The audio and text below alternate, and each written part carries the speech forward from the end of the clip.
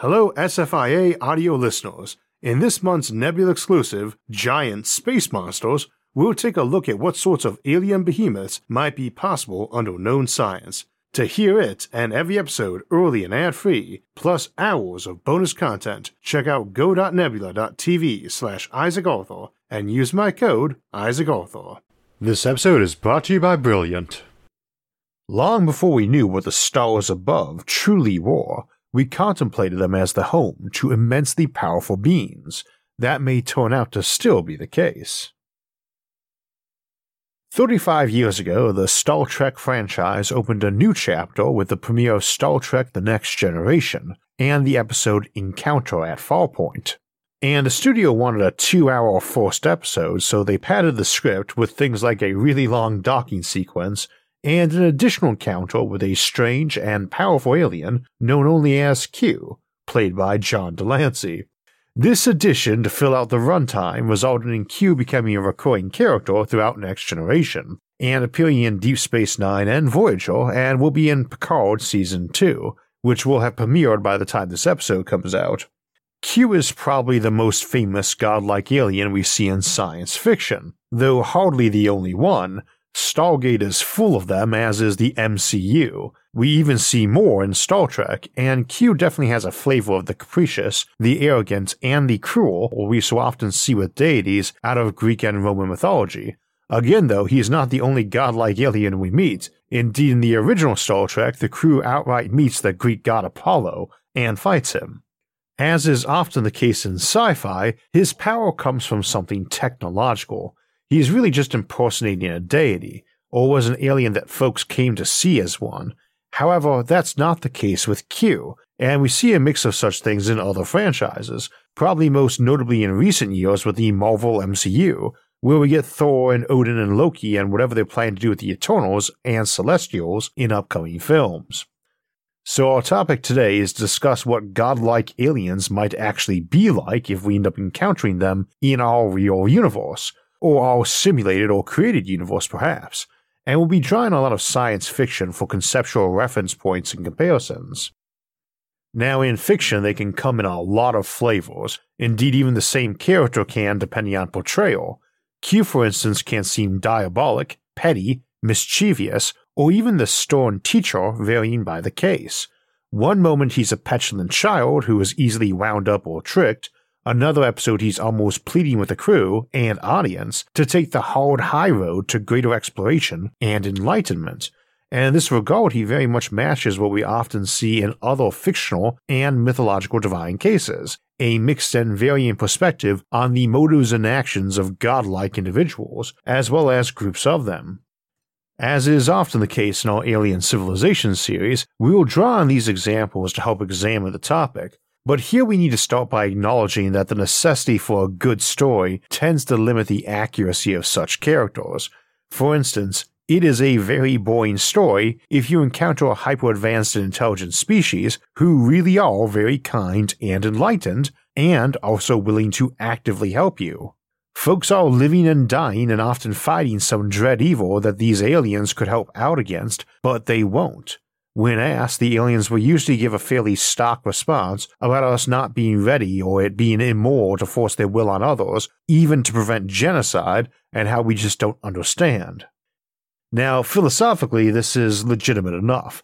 It's essentially the age-old problem of evil, popularized by David Hume and attributed to Epicurus, to sometime in the 3rd or 4th century BC, but probably a lot older.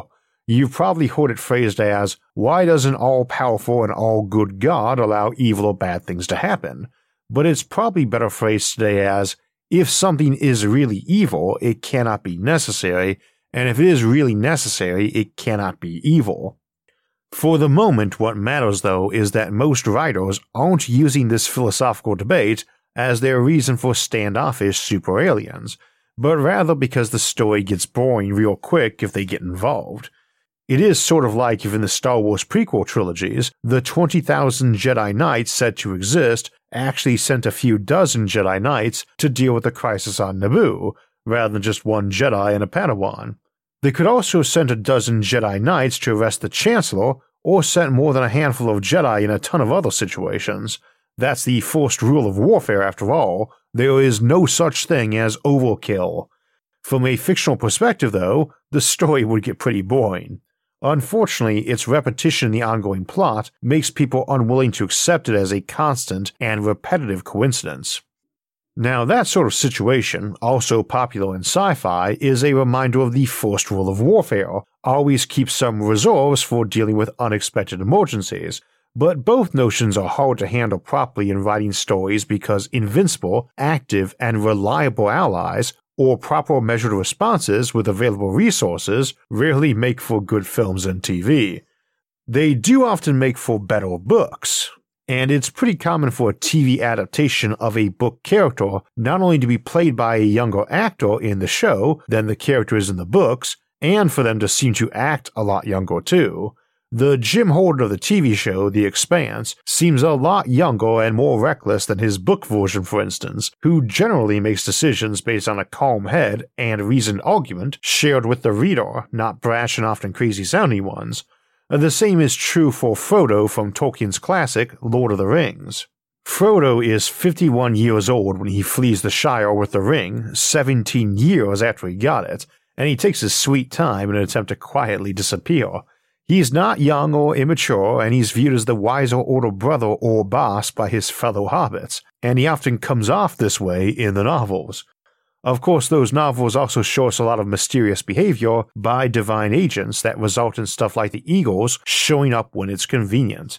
This is exactly what they are doing. They are implied to be divine agencies, and something similar applies to Gandalf, who is not human, and those various elves like Glorfindel, who also fought a Balrog and was resurrected like Gandalf. But these folks are necessarily sidelined in a lot of stories because they are too powerful. This is a common tool in fiction. In the story, the reasoning would tend to be that some power above wants them all minimally in play just to intercede to keep the test or game fair, and let the normal people decide their own fate. Now, alien civilizations make an interesting addition to this mix for a couple of reasons. First, we know what technology can do to make one group overwhelmingly invincible to another, both our civilization versus more technologically primitive ones, and a human group compared to animal cousins. So folks find it easy enough to believe that if there are aliens out there, some of them have millennia of technological advantage over us. See our episode on Clark Tech for some examples of that. For show regulars, this is even worse, because while fiction sometimes gestures in the direction of advanced evolution or ascendancy to a higher state of being, we know what some of the technological implications of transhumanism and posthumans are. It gives you folks who are still finite and mortal, not the all-powerful and infinite God with a capital G, but they're not impersonating gods, lowercase, any more than Superman, Thor, or Hercules were. Indeed, a lot less so, as we'll get to in a moment. The second reason why alien civilizations makes an interesting addition is because of the Fermi paradox, the apparent absence of aliens in our universe, at least in the active and open role. Many of us, myself included, tend to assume intelligent aliens are just ultra-rare, and the laws of physics and causality so ultra-rigid that we simply have not encountered any yet. For others, these aliens either act semi-covertly here on Earth, based on all the sightings, and indeed often mythological figures will be suggested to be examples of early sightings and alien visitation, or they hide from us and don't involve themselves for some reason. Needless to say, both those cases, intentionally unseen by us, and here but quietly involved, fit the mysterious advanced godlike alien trope pretty well, as does the slightly snobby version who doesn't deign to contact us. And we see this a lot with the space elves tropes, and also with the good-hearted wanderer or misanthrope-style character we often see in folks like Gandalf, though I often feel the tendency to be touchy and antisocial is a narrative excuse for why they don't answer questions and people don't press them, and thus spoil the story or mystery or expose a plot hole.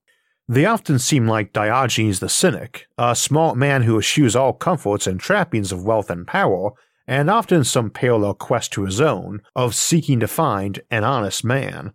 Personally, I've never liked that flavor of character, but then I never really agreed with or liked Diogenes, who I generally think had such problems finding an honest or admirable person because he was neither, and thus wouldn't recognize either. Incidentally, Gandalf is a Maiar in Tolkien mythology, not human, as are Sauron and Saruman, and Radagast and all the Balrogs, and they're basically a second-tier angel underneath the nominal archangels or Valar of the setting. And they are supposed to be very superhuman, and portrayals again will vary, as would overall power and competence, much as with humans. I said a moment ago that if we're talking about genuine transhumans or post-humans, or post-aliens as it were, that they are not impersonating gods any more than Superman and such folks are, and we should take a moment to explain that. If you have seen last week's Technological Singularity episode, or any of our episodes on cyborgs, transhumans, posthumans, post-scarcity civilizations, Kardashev 2 civilizations, or smart matter, then you'll probably already have a good idea how big the power upgrade can be with one of these folks. They're not some modern human stepping out of a time machine to the days of yore with a STEM background and a backpack full of modern gadgets. Imagine a creature that can stand in the wilderness and hear a pin drop a mile away. Imagine a being who could stand in a packed football stadium and pick out any conversation going on, one that can see any frequency of light and probably has enough onboard scanners and processing power to see through walls or access any local Bluetooth or Wi-Fi. Imagine they could not only pick out any conversation in that stadium, but could probably simultaneously hear and comprehend all of them. Good luck sneaking up on this person. Now, they might be bulletproof, they might be able to dodge machine gun fire, they might not need superhuman speed or toughness due to their reflexes and predictive capabilities, they might be coordinated enough that when you went to shoot them, they kicked a piece of gravel right into your gun barrel, or right between your eyes.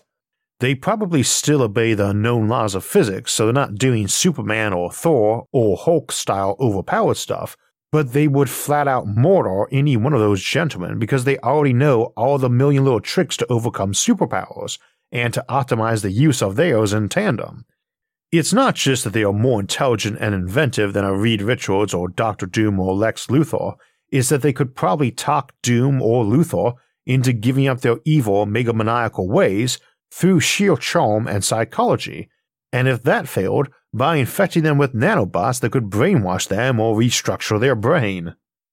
There's a common tendency for alien ambassadors to come to Earth in sci-fi and get a portrayal very akin to a messenger from God, whereupon we often end up killing them, most notably in the classic film The Day the Earth Stood Still. This usually results in awesome retribution, and even that's pretty minimal compared to what a real interstellar civilization could do. Realistic aliens have warships that could sterilize our planet all by themselves, and potentially have trillions of them. And so killing their ambassador violates the first rule of warfare: never pick on anyone bigger than you are, or ideally even the same size. But in the post-human context, shooting the alien ambassador isn't just a bad idea because his civilization will avenge him if they find out. Rather, it's because he's gonna raffle stomp you all by himself. Kill the alien ambassador by blowing his head clean off, and he might stand up a few seconds later to cheerfully inform you that such awesome regenerative technologies and medicines will be freely available to all as soon as our civilization joins their empire, which we should do right now. Or a copy of him might step off his ship looking irritable about what you did to his android avatar he'd been remote controlling, or his green alien blood might soak into the ground, infecting everything with nanobots that start spewing out war machines, nerve agents, and viruses that look like COVID and Ebola had a kid. All while also probably infecting your entire cyber and digital infrastructure and creating deepfakes so good your own folks are sending command codes to fire your ICBMs off at some place he tricked you into sending them. And remember, this guy's not special, he's just sporting the usual augmentation that everyone in his culture has. No more divine in their eyes than our smartphones make us in each other's. There was probably nobody acting as a waiter or flight steward on his ship, but if there were, that fellow would be similarly terrifying and unstoppable. Heck, the robot butler, actually plane steward, might come rolling out of the ship firing Gatling guns running on antimatter, so that every bullet out of the tube was a modest-sized nuclear bomb. And all of this is just inside the zone of known physics. We're not even talking about critters who can bend or reverse time, ignore entropy, adjust physical constants, play with gravity or probability, or just fundamentally screw with the programming of reality itself. Godlike is fairly relative, and how awesomely powerful they would be is more of a limitation of our imagination than real physical constraints. To be honest, that earlier contemplation of the typical post-biological alien ambassador is my best fumbling guess at what the typical human is going to be like in a millennia or two, maybe sooner. And of course, we don't really know what their powers would be, but in reality that's very secondary to what their motivations are. To the ant, it doesn't really matter if it's a mouse or a human, or an alien armada of super beings that want it dead. All that really matters is that all three can kill them easily, and via many methods. And so all that really matters is what the motives of the godlike critter in question is. Now we can pair that up with asking about their ethics or maturity too. Childlike super entities are popular concepts in fiction and mythology too, but the motivations question seems to mean more. For an alien focused on navel-gazing to enlightenment, I'm not sure they have any motivation beyond personal survival, but while in fiction we sometimes see these sorts of folks quietly meditating and unwilling to take any action to defend themselves, preemptively or even when directly attacked, I'm not really clear on why this is viewed as enlightened, so I assume it does not apply universally. I don't think you've got vast ancient alien minds or empires that just ignore threats or ignore them to the last minute. There may be deeper purposes to existence, I like to think so, but the one programmed in by nature is survival, and I can't see any life form casually discarding that as a major priority, even if it becomes secondary to their other goals. So being smarter and more powerful should make them even better at survival and preparation. Now, intelligence by itself doesn't necessarily mean its possessor is good at predicting problems and predisposed to do so, but generally in a complex and long-lived civilization, a capability to anticipate problems and a willingness to delay self-gratification to manage them are valued traits that are encouraged, and it's hard to imagine a creature capable and determined to spend millennia or eons in isolated deep contemplations is not also of that sort of mindset. So if there is a big threat out there that they're not getting off their butts to handle, it's either because it's not a threat to them and they genuinely don't care if it's a threat to others, or because they already did handle it. It's not that that alien civilization thinks interfering with more primitive civilizations, even to save them from being wiped out, is ethical. It's just that they don't care if we think they do, or they even prefer that we think that they won't help us, because they actually did help, they just didn't want us to know, and thereby incorrectly assume that we will always have a big brother watching our back for us, as this might make us careless. We see something like this with the superhuman members of the Second Foundation in Isaac Asimov's classic Foundation trilogy. They are hidden but expose themselves to fix a major crisis, then have to work to restore initiative in those they rescued before faking their own obliteration. In cases like this, where a benevolent alien might help but pretend not to, we get to one of those predictive impasses, because if the super smart and powerful aliens are benevolent but don't want us to know they are, then they have the brains and capability to create the illusion plausibly. Same for if they're aiming for ambiguity. If a godlike entity wants you to go through life uncertain about their involvement and intent because they think that ambiguity is healthier for growth and free will than being certain they do or don't exist or act, then while that's going to require an impressive balancing act, you are probably talking about someone who finds juggling chainsaws while walking a tightrope in a hurricane a rather boringly simple effort. And that's one of the problems with godlike aliens. Even if they are acting like selfish morons, you do not know that you aren't responding to them exactly as they intended. It should be absurdly easy for them to convince you they are the nicest and best person you have ever met, even if they were absolutely selfish and diabolical. Indeed, even one of them apparently murdering and torturing someone in an apparent moment of sadistic and childish spite can't be ruled out, as it is probably in their capability to have, for some reason unknown to us, transfer that person's brain directly to a virtual paradise while puppeting their body to look and say convincingly tormented things, in order to achieve some desired effect in their audience. This is one of the problems when dealing with something like simulation hypothesis, when we ask if we might be living in a simulation. Because since we know it takes way less processing power to reasonably fake a human than to emulate one properly, we cannot look at the world around us and see other people suffering, especially folks we don't know intimately, and assume that the world cannot be a simulation because no one would make such a cruel virtual reality. Quite to the contrary, a civilization more advanced than ours, worrying about moral decay from all their advanced tech making life a little too easy, has a very good motivation to raise its kids in fake realities with hardship, what we usually call a nursery simulation, and that does not require that most apparent people in that simulation be fully sapient and sentient. So an individual can only judge the likelihood of themselves being in a simulated universe where that judgment might hinge on ethical treatment of the folks inside it, based on their own personal experiences. It does not matter how many people you've heard about having awful lives or experiences far away, you don't know they are real. Indeed, even those people of your personal acquaintance might be fake. However, even your own personal experience is not enough to rule out such simulation, since advanced technology and techniques imply the ability to not only delete or dampen traumatic memories from someone once woken from the simulation, but also possess really good psychological counseling and capabilities.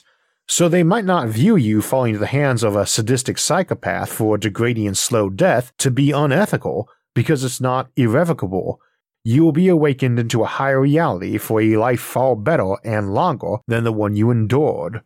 Obviously, that one sounds an awful lot like many a religion, and as often gets noted, the difference between simulated realities, simulator realities, and programmers with higher and lower planes of existence, heavens and God or gods, is pretty semantic, especially given that the entire idea the simulation is running on a computer relies on the notion that the lower simulated reality has the same physical laws and properties as the layer above.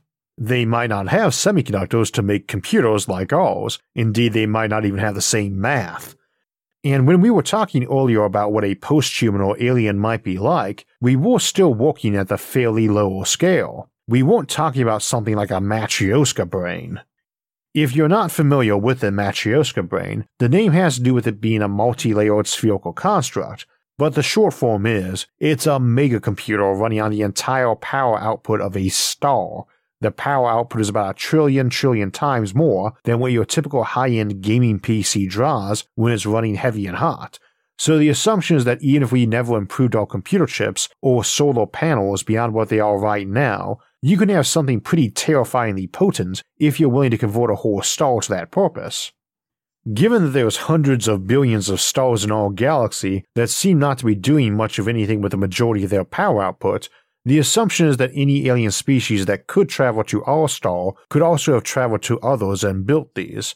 Truth be told, building nothing but computer chips and solar panels is not something we would think of as a very hard job for some self-replicating robots. They are already the ones building our current chips and panels, and thus probably requiring less brains and processing power than your phone or PC or tablet has. And mind you, that trillion figure is assuming their computers are no better than ours, which seems improbable. What's more, the human brain runs on similar power levels in between what modern PCs and smartphones do, and while we might not have true AI yet, I think the loose consensus of researchers in that field is that our current best supercomputers, which run on under a megawatt, are probably already sufficient to run something human-level intelligence once the software catches up, so to speak. Nobody is really thinking we need 1,000 times the power or processing to get that job done anymore. This episode isn't about super intelligent AI, but it is about the idea of entities which would either match that, exceed that, or could build and control that, and keeping in mind that even a computer that needed a full megawatt to mimic a human intellect would still leave enough sunlight for 40 billion siblings, or 40 billion versions of itself a billion times smaller than a person. We're not really talking about some singular entity that's godlike, but more an entire species, and one that probably outnumbers us. So yes, simulate an entire universe is well within the capability of something like a Matryoshka brain, and in that sort of case, all that can matter is motivation, because capability is simply irrelevant. If we're encountering one who shares our universe with us, then it holds every single card except those being held by fellow or rival minds of similar scope. It's not right to think of it as regarding us as we regard an ant or even an amoeba, because it is not us. It has enough brain power to simultaneously carry on a meaningful conversation with every human who ever lived simultaneously and still be using only the tiniest fraction of its mind for that. We are not distracting it from some weird quest to calculate every digit of pi or something like that by asking it a couple of questions. Indeed, it wouldn't be distracted even by scanning our brains, making copies of them, running a billion simulated realities trying out different results of possible answers, and a millisecond later giving an answer well designed to get us to do whatever it wants, which might be to go away and not bother it till we're building our own Matryoshka brain to help in the sacred task of calculating pi. But what would help even more would have been to cannibalize the whole galaxy into computers for calculating that, not just one star. And that clearly isn't being done to our galaxy. So either one doesn't exist yet, or doesn't find those kind of tasks interesting or enlightening, and maybe would find us more interesting than some folks assume. Personally, I find humans much more interesting than pi, mathematical or flavorful. If we are in its simulation, though, it has utter control of its reality if it's simulating it and you are inside it. And that includes being able to erase your memories, or rewrite them, or predict your actions, or even build in flags and alerts for if you start getting suspicious of how real things are or are not. You don't notice glitches in the Matrix, and when you do, it gets a notification and suddenly you think it's irrelevant or forgot. You don't believe you're not real, and it can ensure you don't. Assuming the term real matters in this context, as I often say in regard to the simulation hypothesis and the question of if we live in a simulation or not, the better question is probably to ask if it actually matters.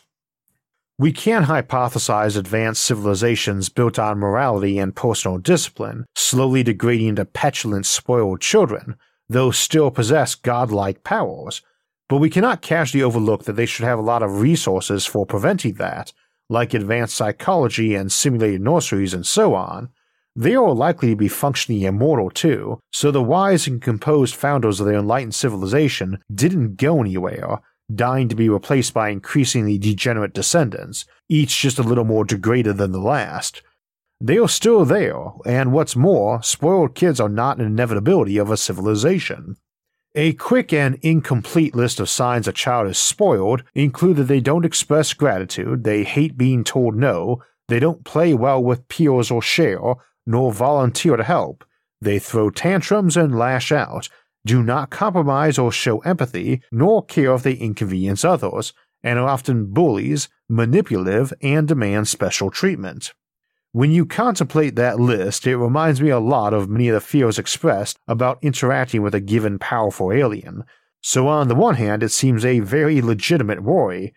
Problem is that it is ignoring that their improvements in technology probably also apply to psychology and child development, and such behaviors are at least as detrimental to their own civilization as foreign ones.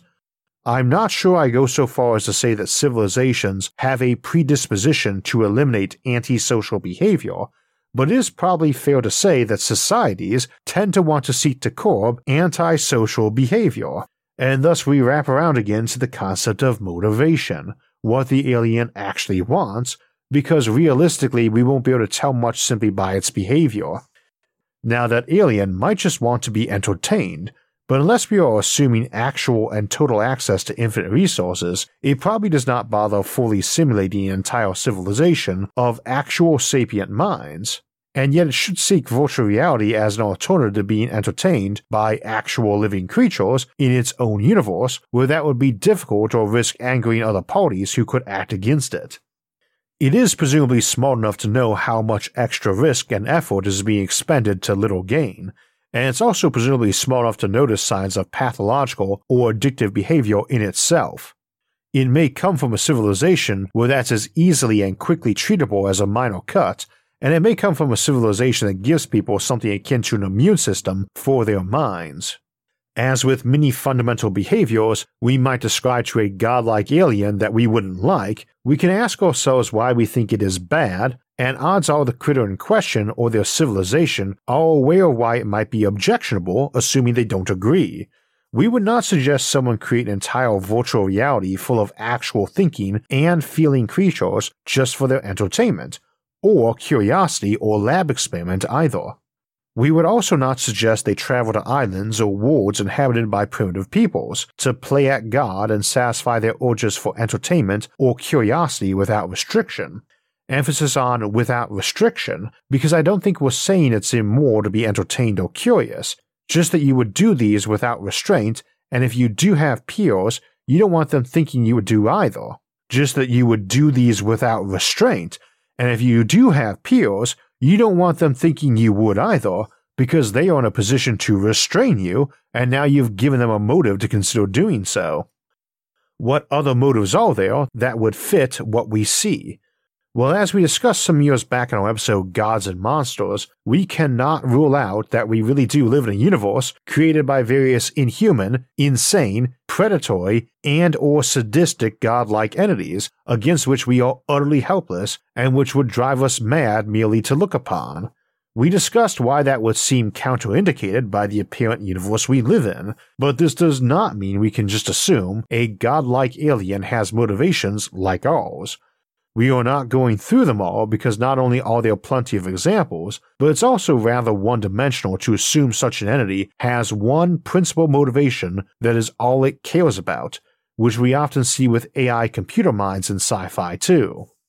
That's another common habit in fiction, to portray godlike entities as somehow more simplistic than us too. Which is possible, but to me usually just indicates bad writing. We cannot examine all the various combinations of how powerful aliens would act with human motives, let alone alien versions of those. Nonetheless, we can assume that these will tend to be pursued effectively, because whatever their goals are, they presumably want to achieve most of those successfully or for the least effort, and that implies a use of logic and familiarity and skill with contemplating scenarios and outcomes and alternatives. So when we go on and propose a scenario like, these aliens don't interfere with us because they think it's wrong, we can ask why they think it is. For instance, if they think specifically that they would be hurting us by doing so, and with that motive in mind, that they do not want to hurt us, we can then review their presumed capabilities and ask what alternatives they have.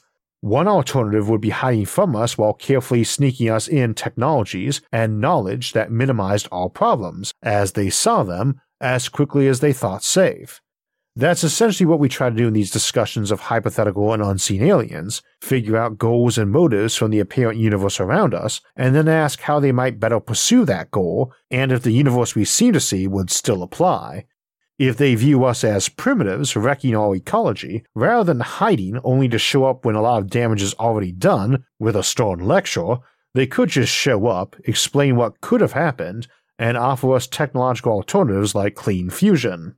If that's their motive, preserving natural ecologies as they emerge in our universe, that method would seem better.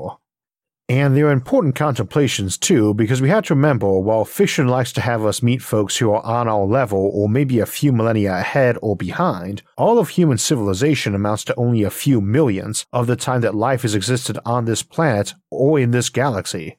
And transhuman and post-human existences seem a lot sooner on the horizon than us learning to make fire and chat around it is behind us. So almost every new encounter we have with an alien mind should either be one so primitive it's not even at the chimp or dolphin stage, or so advanced it could be considered godlike. The upside we have is that for the latter case, the responsibility of that first contact situation really isn't on us. The older, smarter, stronger, and hopefully wiser alien civilization presumably has the ability and common sense to have done their prep work on learning our language and customs and minimizing the chance for misunderstandings.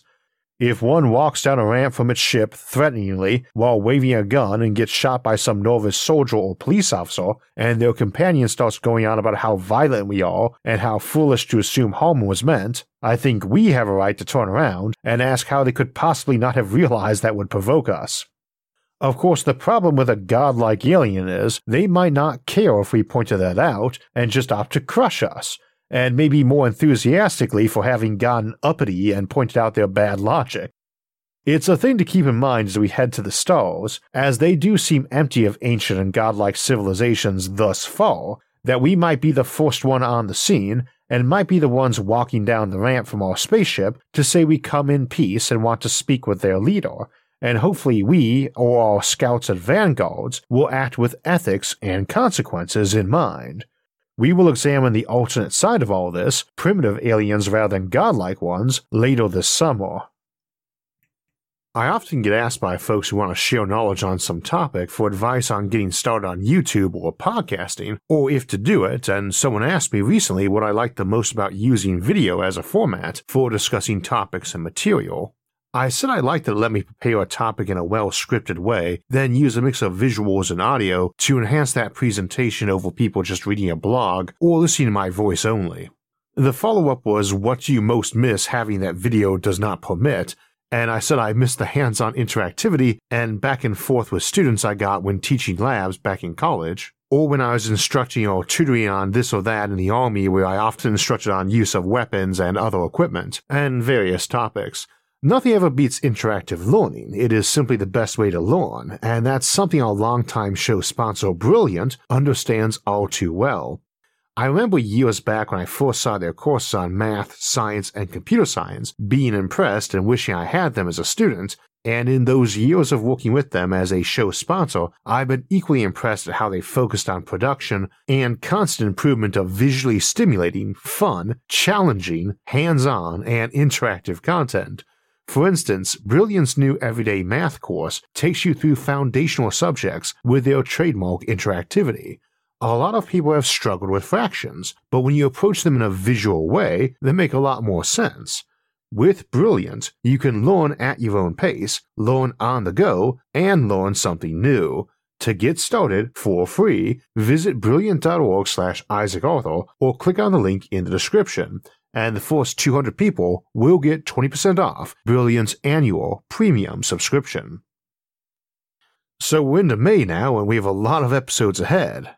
As a reminder, this month's livestream Q&A will instead be held at the International Space Development Conference, and we'll broadcast my talk there, though at our usual time, Sunday, May 29th at 4 p.m. Eastern, and I hope you can join us then on the livestream or in person in Arlington, Virginia. I will also be a keynote speaker at this year's Bioscene at the Ohio Aerospace Institute in Cleveland, May 18th through 20th, and I will be talking Friday morning, May 20th. I'll leave a link to register in person or virtually for both events in our episode description. Before then, we've got some episodes, and next week we'll ask about how we might keep an atmosphere on Mars by making a magnetosphere for Mars. After that, we'll have our Sci-Fi Sunday episode, Lost Space Colonies, and what would happen on them.